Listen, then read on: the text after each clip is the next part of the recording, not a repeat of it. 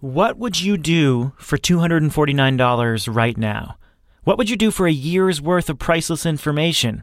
Turns out you don't have to do much.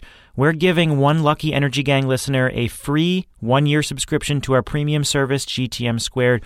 All you have to do is go to Apple Podcasts and give the Energy Gang a rating and review. Give us a creative review. Have some fun with it. And in 2 weeks, at the end of the month, we'll choose our favorite. And that person will get a free subscription to GTM Squared. You scratch our back, we'll scratch yours. And a big thank you to our sponsor, Wonder Capital. Wonder is the leading commercial solar financier, according to numbers from GTM and Wood Mackenzie. We track this space closely, and Wonder has jumped out in front, having already financed 100 megawatts of projects in the last few years. To find out how Wonder Capital can help you finance your next community solar or commercial solar project, head on over to wondercapital.com/GTM.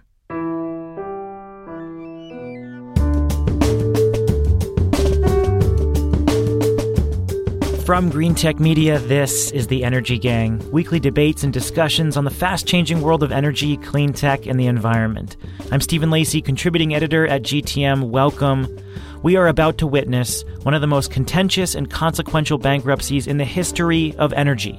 PG&E, California's biggest utility, is reeling from wildfire costs, and it is now headed to the courts, where it will likely be dismantled. Will it crush California's goals to clean up the electric grid? Or will lawmakers step in with a political fix of some kind at the risk of angering a lot of people whose lives have been devastated by wildfires? The stakes could not be higher. We're going to tackle the big questions raised by PG&E's spiral. Then, why are hundreds of liberal green groups shutting down every technology except wind and solar as part of the Green New Deal? We'll discuss a letter that has raised a lot of criticism and risks fighting among allies even before a real plan is considered in Congress. Then, I'm sorry to say it, folks, the Russians have likely already hacked your email. We're going to have a rundown of a terrifying story on the Wall Street Journal of how the Russians infiltrated dozens of utilities, allowing them to hide out inside the computer systems controlling the grid. Who knows, maybe Russian intelligence is listening to us right now.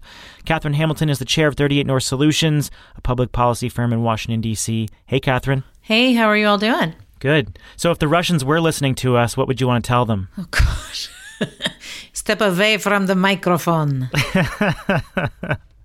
Jigar Shah is back on the East Coast, just outside D.C. He is the president of the investment firm Generate Capital. Hello, Jigar. Hey, how you doing? Good. What would you want to tell the Russians if they were listening in? You know, I watched a YouTube video of a bunch of teenagers in St. Petersburg having a fireworks fight. So I would say do more of that. That sounds pretty cool. Our Russian listeners hate us. Our 5 Russian listeners are completely offended at this point. Well, if the Russian intelligence agency is listening, guys, feel free to send some Twitter bots encouraging people to rate and review this show on Apple Podcasts. And of course, as I mentioned at the top of the show, they can get a free Squared membership. Well, the fact that Russia's hacking of the grid is not our top story tells you everything about the importance of this first topic, PG&E's looming bankruptcy. The biggest utility in the world's 5th largest economy in the world has spiraled out of control. It faces up to $30 billion in wildfire costs from the 2017 and 2018 fire seasons, 10 times its current market capitalization. So yeah, this is a big deal. And it's also kind of confusing because it's so wrapped up in the state's climate goals and the future risks of wildfires are so damaging. So this bankruptcy proceeding has to take both those factors into consideration, which complicates matters. So here's how I want to break the conversation up. What happens to the utility now? What are the proposals? What happens to renewable energy contracts and other programs for efficiency and EVs? How does this impact the state's broader climate goals? Will there be a political fix because of those important goals? And then what's the technological and operational fix to prevent wildfire damage from destroying another utility? So there is an important technological element that we will get to hopefully at the end. But mostly I think a lot of people are just kind of interested in the bankruptcy proceeding itself and what it means for such a massive utility like PG&E, and then what it means for future bankruptcy proceedings. So let's just provide a very brief recap of how Pacific Gas and Electric found itself in this financial calamity. Catherine, can you give us a really quick overview? Yeah, so this is like the ninth largest bankruptcy since the 80s. So this is a huge deal. It's a big one. And there's been a long and sordid history with PG&E from the Enron days in 2000, 2001, where PG&E and SoCalEd were all wrapped up in that. So there was no love lost for PG&E for a long time. In 2009, when the Recovery Act gave a cost share program to PG&E to do smart meters, I don't know if you remember, but people were lying down in front of the metering trucks because they didn't trust PG&E to install meters that didn't control their brains. And then in 2010, there was the San Bruno gas pipeline explosion that killed 8 people. So they've already had a pretty winding and torturous relationship with their consumers and with other issues. And then in the last 2 years, these wildfires, $30 billion that SB 901 that passed in California would give bonding authority to share that cost with the customers. But that doesn't even count the latest round of Camp Fire and those other fires that they can be found liable without being found negligent. So there was at one point an issue of are they going to be accused of murder? And that may not be the case, but they're in a load of trouble. And it's hard to know how, given the escalating costs of these fires. And it's not like the fire season is not going to come back, just like hurricanes aren't going to stop. I mean, there will be another fire season. So the issue is like, they can't absorb these costs now, and they have lots of other obligations, including 29% of the off-taking from Con Ed contracts. So this is a huge deal for not just PG&E and the citizens of California in their service territory and the whole state, but elsewhere as well. Yeah, and that's the wildfire thing. That's what makes this so different from the 2001 bankruptcy, because there was a market and political fix, and then assuming that, the utility and others adhere to certain rules, you can kind of tie up the problem. Ultimately they had to pass a lot of money, like costs on to ratepayers, but it's an isolated problem given what they dealt with there in California. This is an ongoing issue, and so they not only have to work their way through this bankruptcy proceeding, but they need to prepare the utility to manage wildfires and figure out how to fix operations so that they're prepared for this and not as liable. So, Jigger, what happens to the utility now? Like, as we work our way through bankruptcy proceedings, what could potentially happen to PG&E? There's a lot of proposals out there. Well, I think it's important to start with the fact that PG&E has filed for Chapter 11 bankruptcy, not Chapter 7 bankruptcy. And so they're not saying that they can't pay their bills and that they need to be dissolved as a company. They're saying that if they were protected from their current liabilities and they were given some time to figure out what the next steps are, that everyone would probably get paid back more money than if they were dissolved. And so PG&E is saying that they are going to come out of this and they're a going concern as a company, which I think is important to state. So I think that the real question is, what model of PG&E does the state want to see when it emerges from bankruptcy? And I think there's a few things that we should be clear about. I think that leaving PG&E intact, which is what happened really after the 2002 bankruptcy, is probably not an option this time around. I think there's just so little trust in the area that it's probably not going to be allowed to stay in place. So there's a couple of models here. So when Long Island Power Authority basically bankrupted itself through the unbuilt nuclear plant, they turned themselves into a public authority, right? And the public authority's job was to basically figure out a way to pay off the old bonds from the nuclear power plant and some other things. When, in PG&E's case, that I think is a distinct possibility that the state actually takes over PG&E and makes it into a public entity. So I think that's one choice. Another choice is for PG&E to get broken up into public utility districts like you have in Washington State. And, in that case, Gavin Newsom really wanted to municipalize San Francisco when he was mayor. So I think that that's probably another thing that's on the table. And then the other variations that I see is that PG&E may be stripped of its innovation, right? So you can imagine on the climate change side, they could just say to PG&E, you're really just in charge of risk management now. And all the innovation, energy efficiency programs, renewable energy procurement will all be done through a third party that we're going to create. Which one do you think is most attractive? I think breaking them up is probably best. I think that's probably how you manage the wildfires the best, is you have, dedicated smaller utilities who actually prioritize the risk management issues in those areas. I think that PG&E is just so big and covers so much territory that they're just not capable of managing the risks across their entire region. Yeah, and if you recall, in the 2003 settlement, the California Public Utility Commission voted 3-2 not to break it up into 4 smaller companies, but I think we're in a pretty different place right now. So, let's say, PG&E is municipalized, localized. How does that intersect with this movement in California to develop community choice aggregation, to support local control of utility infrastructure? It seems to dovetail nicely with that movement there in California, but it also, of course, presents risks to municipal governments if they're controlling this infrastructure and something horrible happens. How does this play into the existing movement with CCAs, and what would those risks be? So you have a model for this already, right? That's basically what NYPA does in New York, right? So NYPA is a big utility company, owns a lot of hydro, owns a lot of transmission.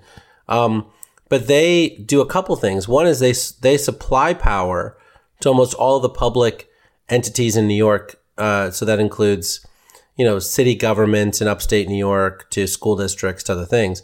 But separately, they support municipal utilities throughout New York State, most of whom are basically a skeleton crew that just functions like a CCA.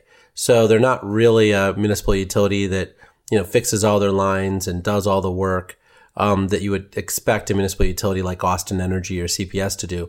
So you could see something like that where PG&E does just fully embrace its role as a wholesale power provider and manager of transmission lines and distribution lines. And, it really allows the CCAs to take a bigger role in the minds of the consumer as their local utility company.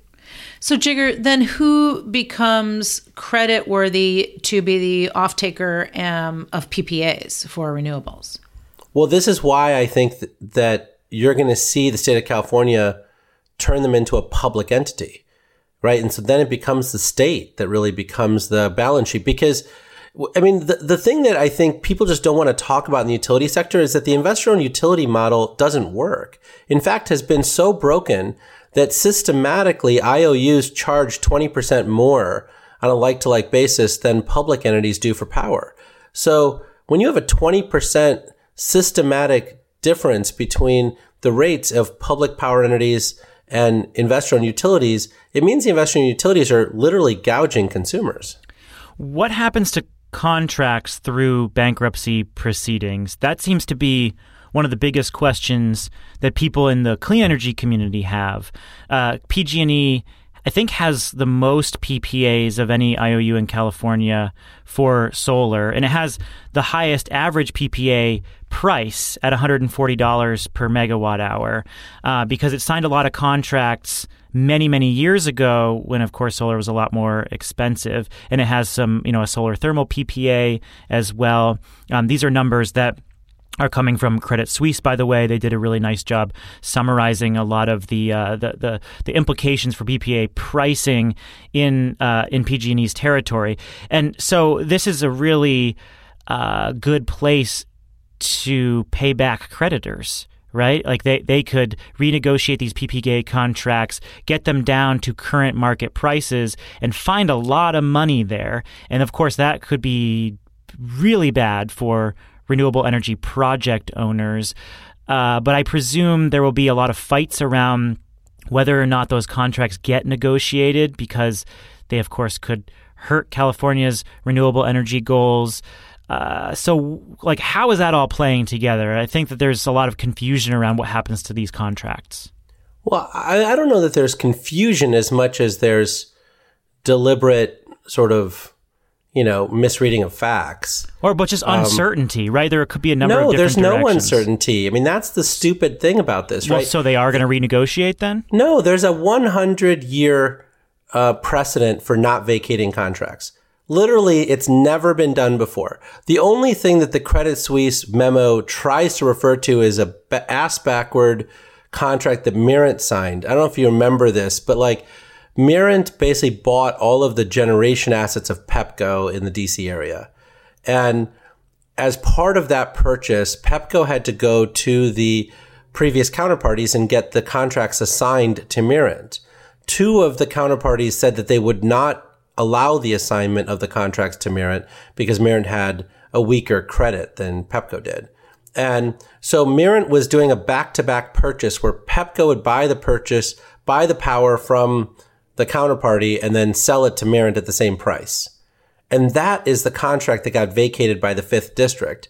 That has nothing to do with these renewable energy contracts. I mean, going back 100 years, the Supreme Court has said that these contracts are absolutely sacrosanct and that as long as they're done in a straightforward and forthright manner and the public, was protected when they were approved, they're not going to get renegotiated. So I honestly think that it's derelict in their duty for, stock analysts and reporters to even talk about this stuff. Wait a second. Hold on. It didn't First Energy. The First Energy has been trying to renegotiate solar contracts as well as part of its bankruptcy proceeding. Now, weren't they able to renegotiate some of those contracts? Yeah. Absolutely not. And that's making its way through the 6th Circuit. So that 5th Circuit Court of Appeals ruling said that bankruptcy courts don't have the jurisdiction to change the rates of a FERC negotiated wholesale power contract, but they can vacate it altogether. They could reject it. The bankruptcy court can.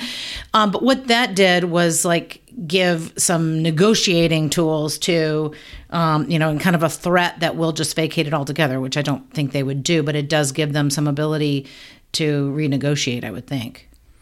So then let's broaden this a bit and talk about how a dismantling of PG&E and the uncertainty around its operations and who owns these assets, what the contracts look like, how does that fit into the state's broader climate and energy goals? Will this disrupt California's ability to meet its targets, both in renewable electricity and in EV deployment and energy efficiency? Any thoughts on where this fits in? Well, my own sense is that it's probably going to be net positive. The notion that PG&E has really been an extraordinary partner in all of this is a little laughable. I mean, when you think about what has happened in the last 20 years, it's kind of shocking, don't you think, that PG&E doesn't have an unregulated subsidiary that rivals Con Ed or Dominion or Southern Company or NextEra in terms of owning these assets? I mean, they haven't really done that. There was this one $60 million loan that they tried to do with Sunrun, and then the next CEO decided not to do it. And so they haven't really led on the unregulated side. Even on the unregulated side, I'd say it's really been more of an uneasy alliance with NRDC and some of the other environmental groups where PG&E says, fine, we'll do whatever you want us to do, but only if we get this in return. So my sense is... That sounds like normal business practices to me. Yeah, but my sense is this is quite disruptive for the people who are experts at the PG&E process now and may have contracts pending, and I feel bad for the delays that they're going to have there. But I think in the long term that, one of the reasons for the restructuring of PG&E will be to supercharge their ability to decarbonize, decentralize the utility faster and actually be a beacon of what's possible. Yeah, it seems to me that if you can shift to either a municipal structure or allow the CCAs to be able to increase their credit ratings and lower their costs of debt, that you're going to get more PPAs, more long-term profitable PPAs through those entities than you currently have through PG&E. Jigar, I do have to take issue with your characterization of PG&E. So obviously your stance on utilities is very clear, and utilities, even the ones that are considered the most progressive, have done a lot to kind of drag their feet on certain issues. But look, PG&E I think they have the most rooftop solar in the country. I could be wrong, but at one point they had the most rooftop solar in the country. They still could hold that number. They've done a lot to deploy electric vehicles, and they're developing this whole new electric vehicle charging and management project, and I don't know how that's going to get derailed due to this bankruptcy proceeding, but that was a huge priority going into this year. They're developing Moss Landing. Again, I don't know what's going to happen with that, but one of the biggest battery storage projects in the world. So to sit here and say that PG&E has not been an ally in this fight is, I think, just wrong. Wrong? I mean, every one of the programs that you just discussed is mandated by law. So, okay, fine, that they're not lawless, a lawless corporation. They follow the laws that are passed by the state of California. But to suggest that they're doing this voluntarily is ridiculous. I mean, I just think that when you think about PG&E and where it's at, just remember PG&E has been raising rates since the 1990s at a rate of 5% a year.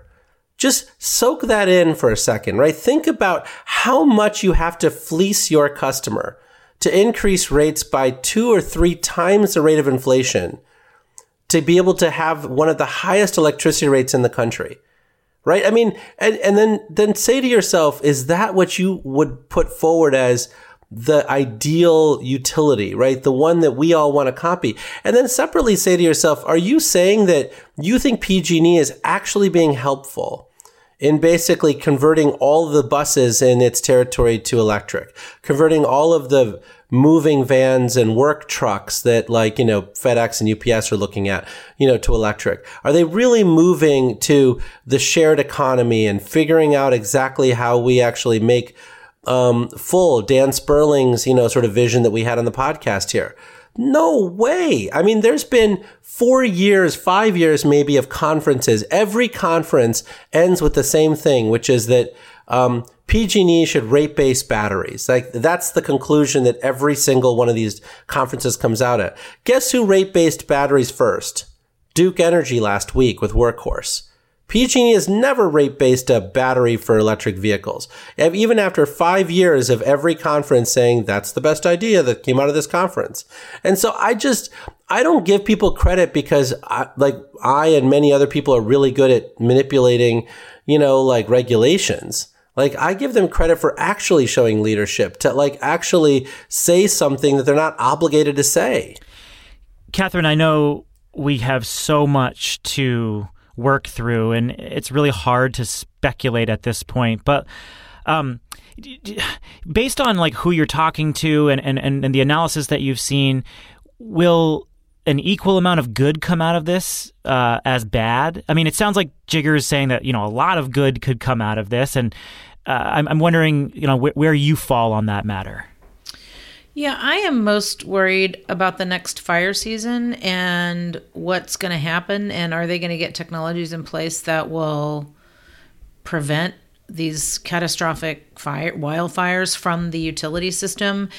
And so whatever they do, I realize that we have to abide by all of California's greenhouse gas regulations, and that is a huge piece of what's moving forward from policy with them. But the wildfire issue is not going to go away, and that's something we just have to figure out. And whether it's through, giving them dispensation to do other kinds of technologies, giving grants to critical facilities, or other businesses to do microgrids, we have to address that issue, because to me that's the biggest problem that's going to be facing us in the next few months. That's such a great point, Catherine. One thing I will say, though, is that in the same way that I feel like we shouldn't rebuild coastal communities after they get destroyed by hurricanes and rising sea levels, I hope they don't rebuild all these homes in the middle of forests. The West is supposed to burn on a regular basis. And so these wildfires are not going to go away. And some of these communities were permitted in the absolute wrong places. And so I hope some of those communities don't get rebuilt. Jigger, talk more about the technological fix here. So Catherine's right that it's not going away. In fact, it's going to get way worse. I mean, we are seeing the impacts of climate change right now. And, operators of infrastructure like this should be very scared. And I'm sure the other California utilities are very scared and thinking, a lot about how they avoid these problems. So what's the technological fix here? I know we touched on it on a previous podcast when these wildfires first happened, but you recently wrote an op-ed at The Hill that was quite good, looking at the amount of money we would need to spend on distributed microgrid infrastructure and also on technologies to monitor lines and shut them off faster before they start wildfires. What's that mix of technologies you see, and what's the amount of spending that we would need reasonable amount of spending that we'd need to see to start to address this problem? Well, Catherine knows a lot more about this than I do, so I'm happy to have her weigh in on this too. But I think that, the one technology that I really focused on was synchrophasers, where, SDG&E has them installed where it de-energizes the line before the line actually hits the ground, right? It's so fast that when it knows that there's something that's gone wrong, it actually de-energizes so fast that it can't spark, kindling on the ground. And those are technologies that have been around for a long time. SDG&E's rolled it out to a lot of their territory. And so it's something that PG&E has just taken a long time to do, even though it knew that the technology would actually save lives. I think on the microgrid side, I think we've all talked about microgrids a lot, and it's been around, and it's gotten more mature.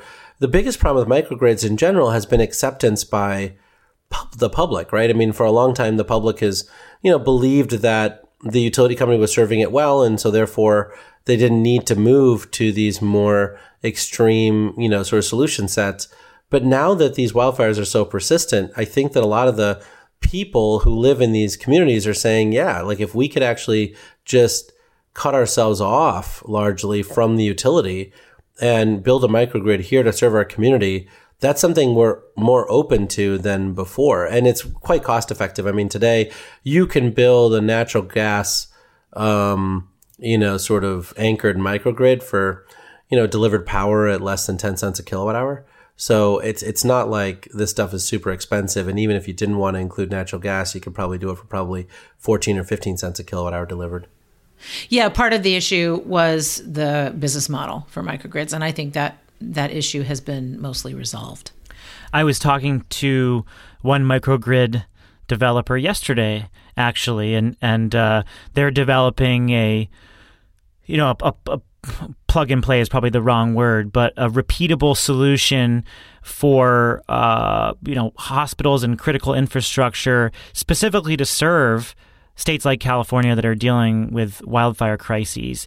And the wildfires, this feels like the watershed moment after the Aliso Canyon natural gas leak that spawned all these policies in California promoting localized battery storage. And it kickstarted a massive amount of battery projects there in California and then encouraged other states to follow suit.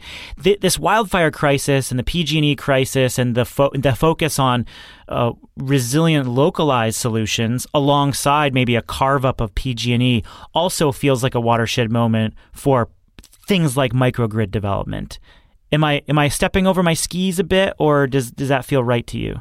Well, it's the right confluence of events for microgrids, right? I think that microgrids have really come down in cost. They've become fairly widespread, frankly, at military bases and lots of other places. And you've got large corporations from, Southern Company to Riverstone, which is a very large private equity firm, to others who are investing heavily in the space. And so, my sense is that they were working on the technology and really getting it to sort of the 4, 5 nines, 6 nines of reliability.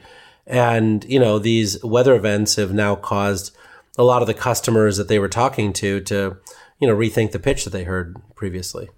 Okay, well, finally, I guess I just want to put the bankruptcy into perspective historically, or perhaps looking forward. So, Jigger, I know you believe that there are many more bankruptcies coming for utilities for much different reasons, not necessarily because of wildfire or extreme weather risk, but because of other financial calamities. So how does PG&E's bankruptcy inform how you see other utilities getting dismantled in your worldview?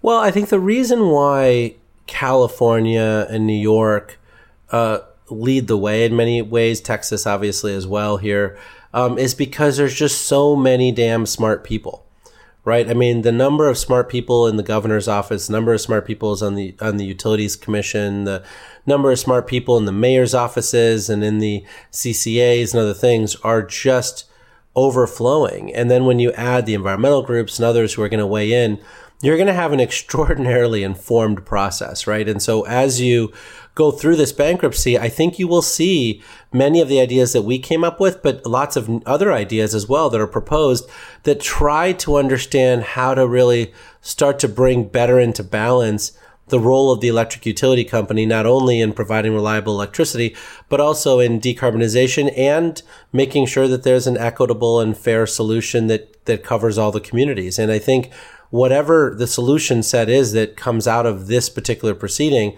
I think you will see a lot of other states look at it when their utilities face financial difficulties and they're getting asked to be bailed out by the state. You know, I mean, whether they go through a bankruptcy or not is sort of a little bit beside the point, right? I mean, you know, once a utility hits some sort of negative financial calamity like Nevada Power, you know, whose bond ratings were slashed to junk in 2004, or, you know, like Santee Cooper or some of these other utility companies, the regulators have a lot of power. And at that point, if they wish to use that power to implement some of these solutions, they actually will have the chance to do so. Yeah, I would just say I don't think it has to do with that those states have any smarter people than anybody else, because I think there are smart people everywhere. But I do think it is the confluence of state government leadership and public policy and commitment to their policies, the confluence of that with business interests and customer demand. People want this. So I think those three things combined have moved some states like California and New York faster than others, but we can do this anywhere. Well, we're witnessing business history here, folks. Coming up, why are enviros so myopic? Plus, we get Russian code names. First, do you have a community solar project that needs financing? Are you frustrated by traditional financiers' slow processes and inflexible offerings? Well, our sponsor, Wonder Capital, can help. Wonder just launched a progressive new community solar offering dedicated to financing projects in ways that other lenders can't. For example, with Wonder, community solar projects can have up to 100% residential offtake. In addition, hefty termination penalties, long-term contracts, subscriber FICO scores, they aren't required.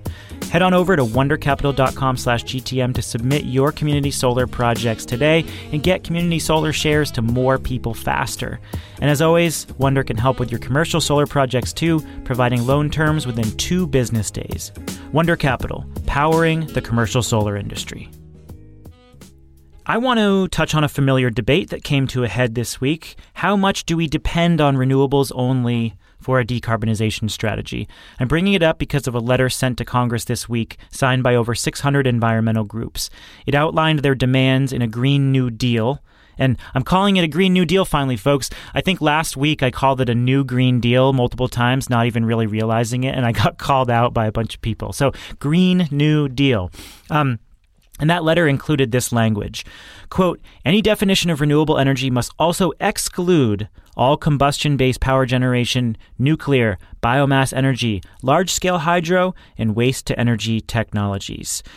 It immediately raised strong criticism, including from me. Boy, you should have heard my rantings on a phone call about this. My dog actually walked out of the room because of the tone of my voice. Why would they include such restrictive language?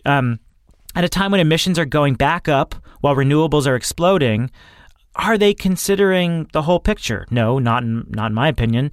Anyway, this is clearly a negotiating document, and it's probably not a surprise that many of these farther left enviro groups signed it. But still, we're in the weeds here on this podcast, so we can't let this kind of language slide without some discussion. Now, I don't want to speak for my co-host here, so I want to get your reactions to this vision for the Green New Deal. Catherine, your response first. Yeah, so I do not see it as a negotiating document. I see it as an organizing document. There's 626 groups on. They're grassroots. It shows an amazing amount of support for doing something on climate. I think that you see that the elephant in the room is that the major environmental groups like Sierra Club, Environmental Defense Fund, NRDC, Climate Reality Project, Environment America, Moms Clean Air Force, and Next Gen, Tom Steyer's group, none of those folks signed on.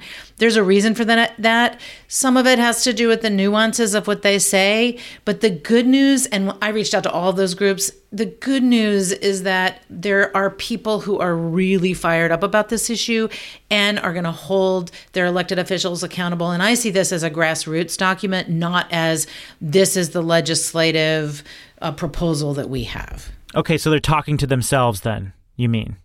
Or they're talking to their base supporters, the people who are going to give them money, galvanize support, put boots on the ground. That's what you're saying. Well, it's like the 350. It's Bill McKibben's vision, right? So the big environmental groups, they have to take their proposals to their boards. They have to vet them. Remember, Environment America was talking about 100% renewables back in 2008 before anybody else did. So it's not like they're not in on the basic principles, these large organizations, but there's some things in it that kind of don't make any sense. And there, like you said, some of the exclusion language on technologies that, it could exclude things that really would make sense. The other piece is that it says that it opposes any legislation that promotes corporate schemes that place profits over community burdens and benefits, including market-based mechanisms and technology options like a carbon and emissions trading and offset. So all that says, oh, we can't do RGGI. We can't do FERC rule-making processes. We can't, guess what? Get climate wealth accrual, as Jigger likes to say. So, there are a lot of things in it that are very purist in nature. And I think, in addition to the vetting and that large groups take a longer time to make decisions, I think there's some things in it that you don't want to hold anybody's feet to the fire on. I don't see it as like these are the particulars that they're going to write up in legislation, but that this is a good organizing start. What in the actual hell? Jigger, what is your response? Well, I think that this is something that we've talked about in the past, right? Which is that the forward progress that we require in these areas comes from grassroots support. And I think that, the large environmental groups in general have, largely been, very cerebral about everything and says, oh, we should make sure we don't say anything that, we don't 100% believe now because it'll come back to bite us later in a negotiation. And, some of the real power that comes from these viral efforts that, the Sunrise Movement and others have been pushing comes from the fact that they're not cerebral and they're more from the gut. And, they're just, a bunch of people who are just so mad about the fact that their futures are being stolen from them, right? And I don't fault them for that level of pain and anguish that, that drives them to write these kinds of letters and to, protest and to get in the offices and do this stuff. And I don't think that it makes them any less effective or important to the movement. So I feel like in some ways the environmental groups, really screwed up on this one and should probably have, figured out a better way of contributing to the process than, basically this sort of parental condescending sort of approach that they've taken here. I think it is condescending or, it's myopic. Look, I can simultaneously believe that the Sunrise Movement and some of these groups that are supporting 100% renewables are doing a good to push this into public consciousness. Like, I believe that messaging has started to have an impact, and it's very important. But this letter was loony bins. I mean, this is just so divorced from reality. I understand. I do believe, Catherine, your characterization is correct, that this is a galvanizing document for the movement itself. But the idea that they are pushing this type of limited view of a decarbonization strategy is insane. It is so divorced from the reality of the problem right now. It really makes me upset. So I can simultaneously sort of see their value and be upset and borderline angry about this kind of characterization. So I was in a meeting yesterday at the World Bank where I was moderating a panel, and Rachel Kite was keynoting that panel, and she is the CEO of Sustainable Energy for All under the UN Secretariat, and an amazing global leader on clean energy and decarbonization. And she said the IPCC report provides us a perverse opportunity, but we should be on an emergency footing. And I think that this letter is reacting to that need and that call for action, which is we need to be on an emergency footing. Boy, we need to do a lot, and we need to do it fast. So I do not want to patronize this whole debate about, what's in it specifically. I do think that the large environmental groups are not dragging their feet at all. If you read Ben Beachy's comments in the Sierra Club, he has a blog, and he talks about 5 big new ideas for the Green New Deal. And he touches on infrastructure and building efficiency and manufacturing and a civil conservation corps-like thing, the Green Brigade, and climate-friendly farming. I mean, they are looking at real solutions too.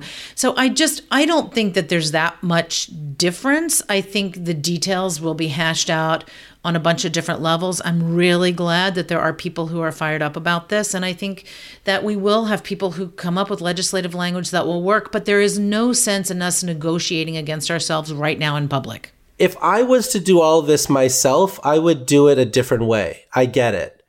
But, look, I'm getting older now. There's a new generation of young people, some of which are 15 years old, who are leading school walkouts across Scandinavia to get people to understand this is a really important issue. And if they are going to be really animated and get thousands upon thousands, if not millions of people to back their vision, who am I to be I used to walk uphill both ways in the snow when I was younger. Why don't you just do it in a more measured and controlled way? No, they should do it their way.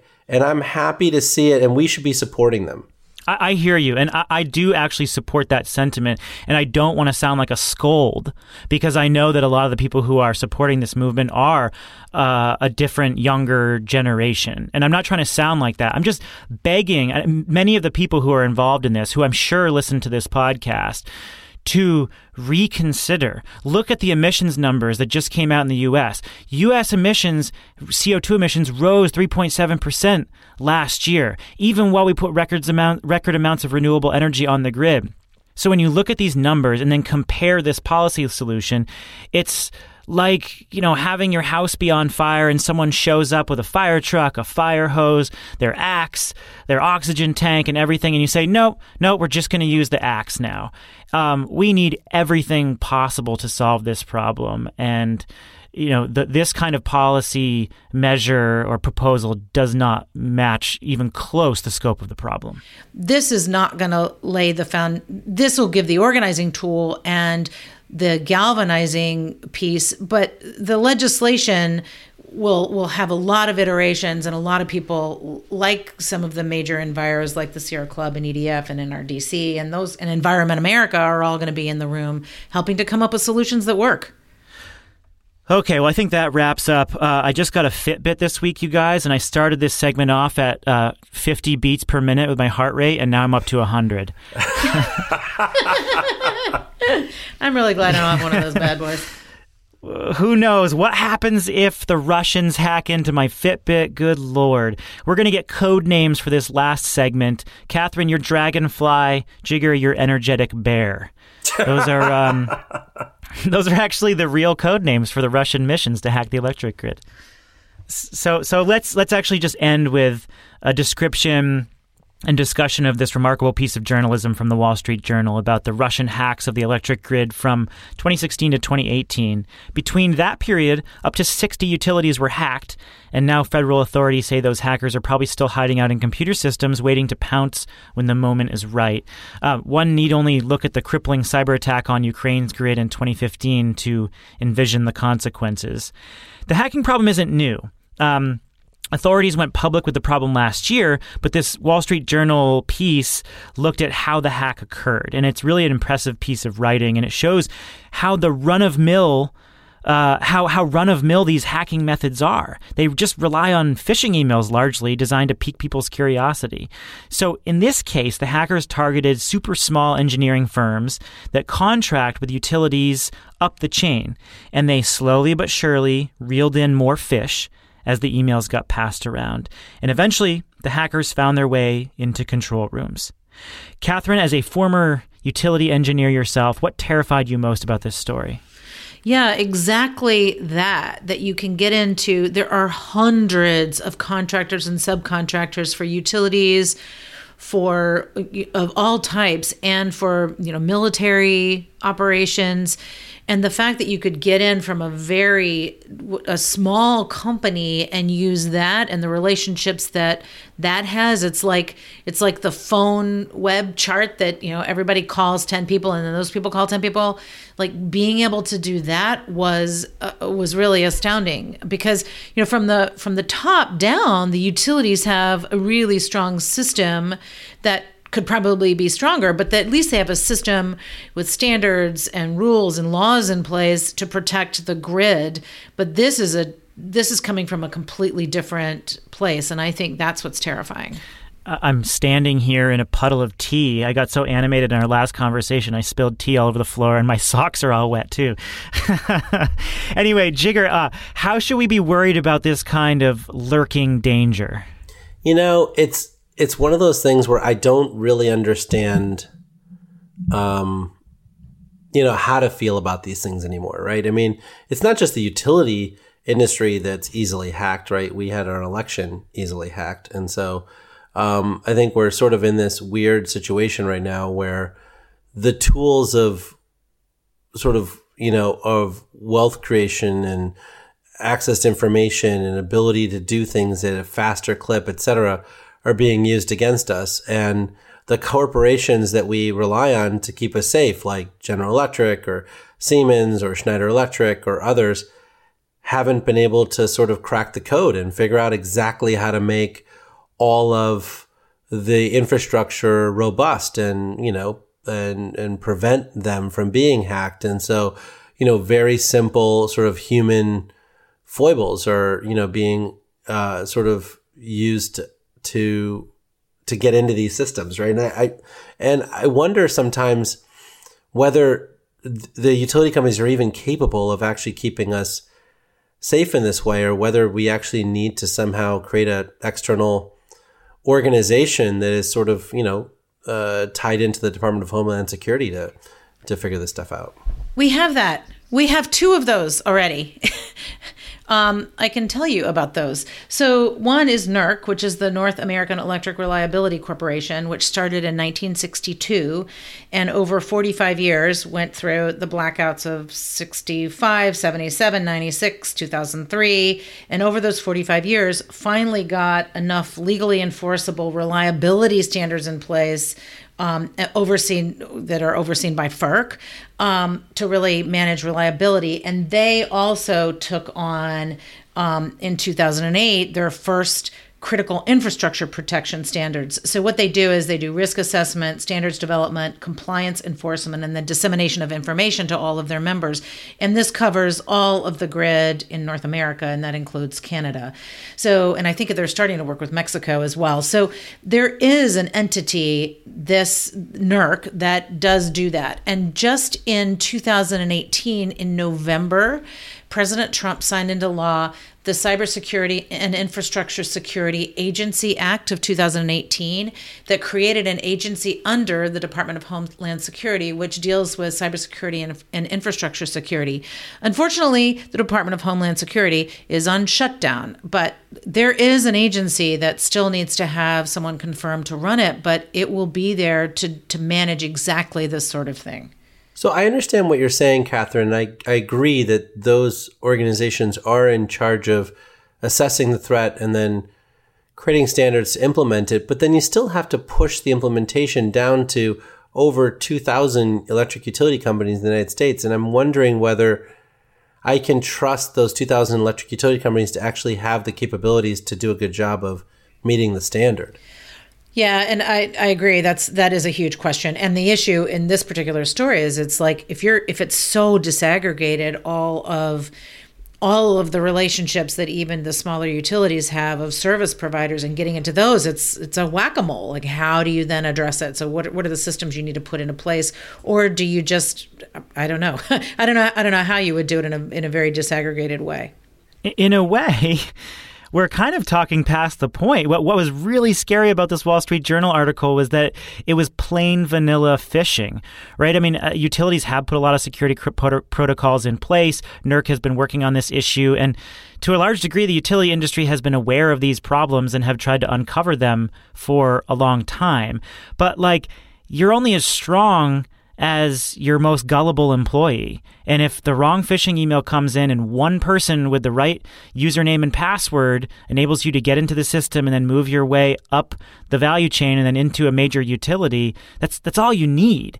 And all of these attacks really stemmed from very straightforward phishing schemes. You know, when Wood Mackenzie acquired Green Tech Media, we all had a bit of a chuckle over the security protocols that we went through because a lot of them were focused on you are a human firewall. And it's kind of a funny saying, right? It's like Smokey Bear, only you can prevent forest fires. But it's totally true, right? I mean, we the people within a company are the ones who often let this stuff in.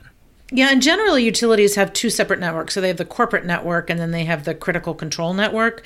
And these folks will get in through the corporate network and figure out what they call a jump box into the critical control network. And often they'll just sit there and wait until they're told to act. So we don't even know where all of this is. And I think Department of Homeland Security is certainly trying to monitor it and figure it out. Sometimes they rely on some of these companies like this small business to report that they had taken over this guy's email so that when he said, when somebody wrote him a note and said, is this fake? He wrote back and said, no, it's not. You can click on it. Well, it wasn't even him that said that. So, it's that kind of thing that relies on people. So scary. Just the idea of someone else answering my emails or pretending to be me or just lurking like that it never fails to creep me out.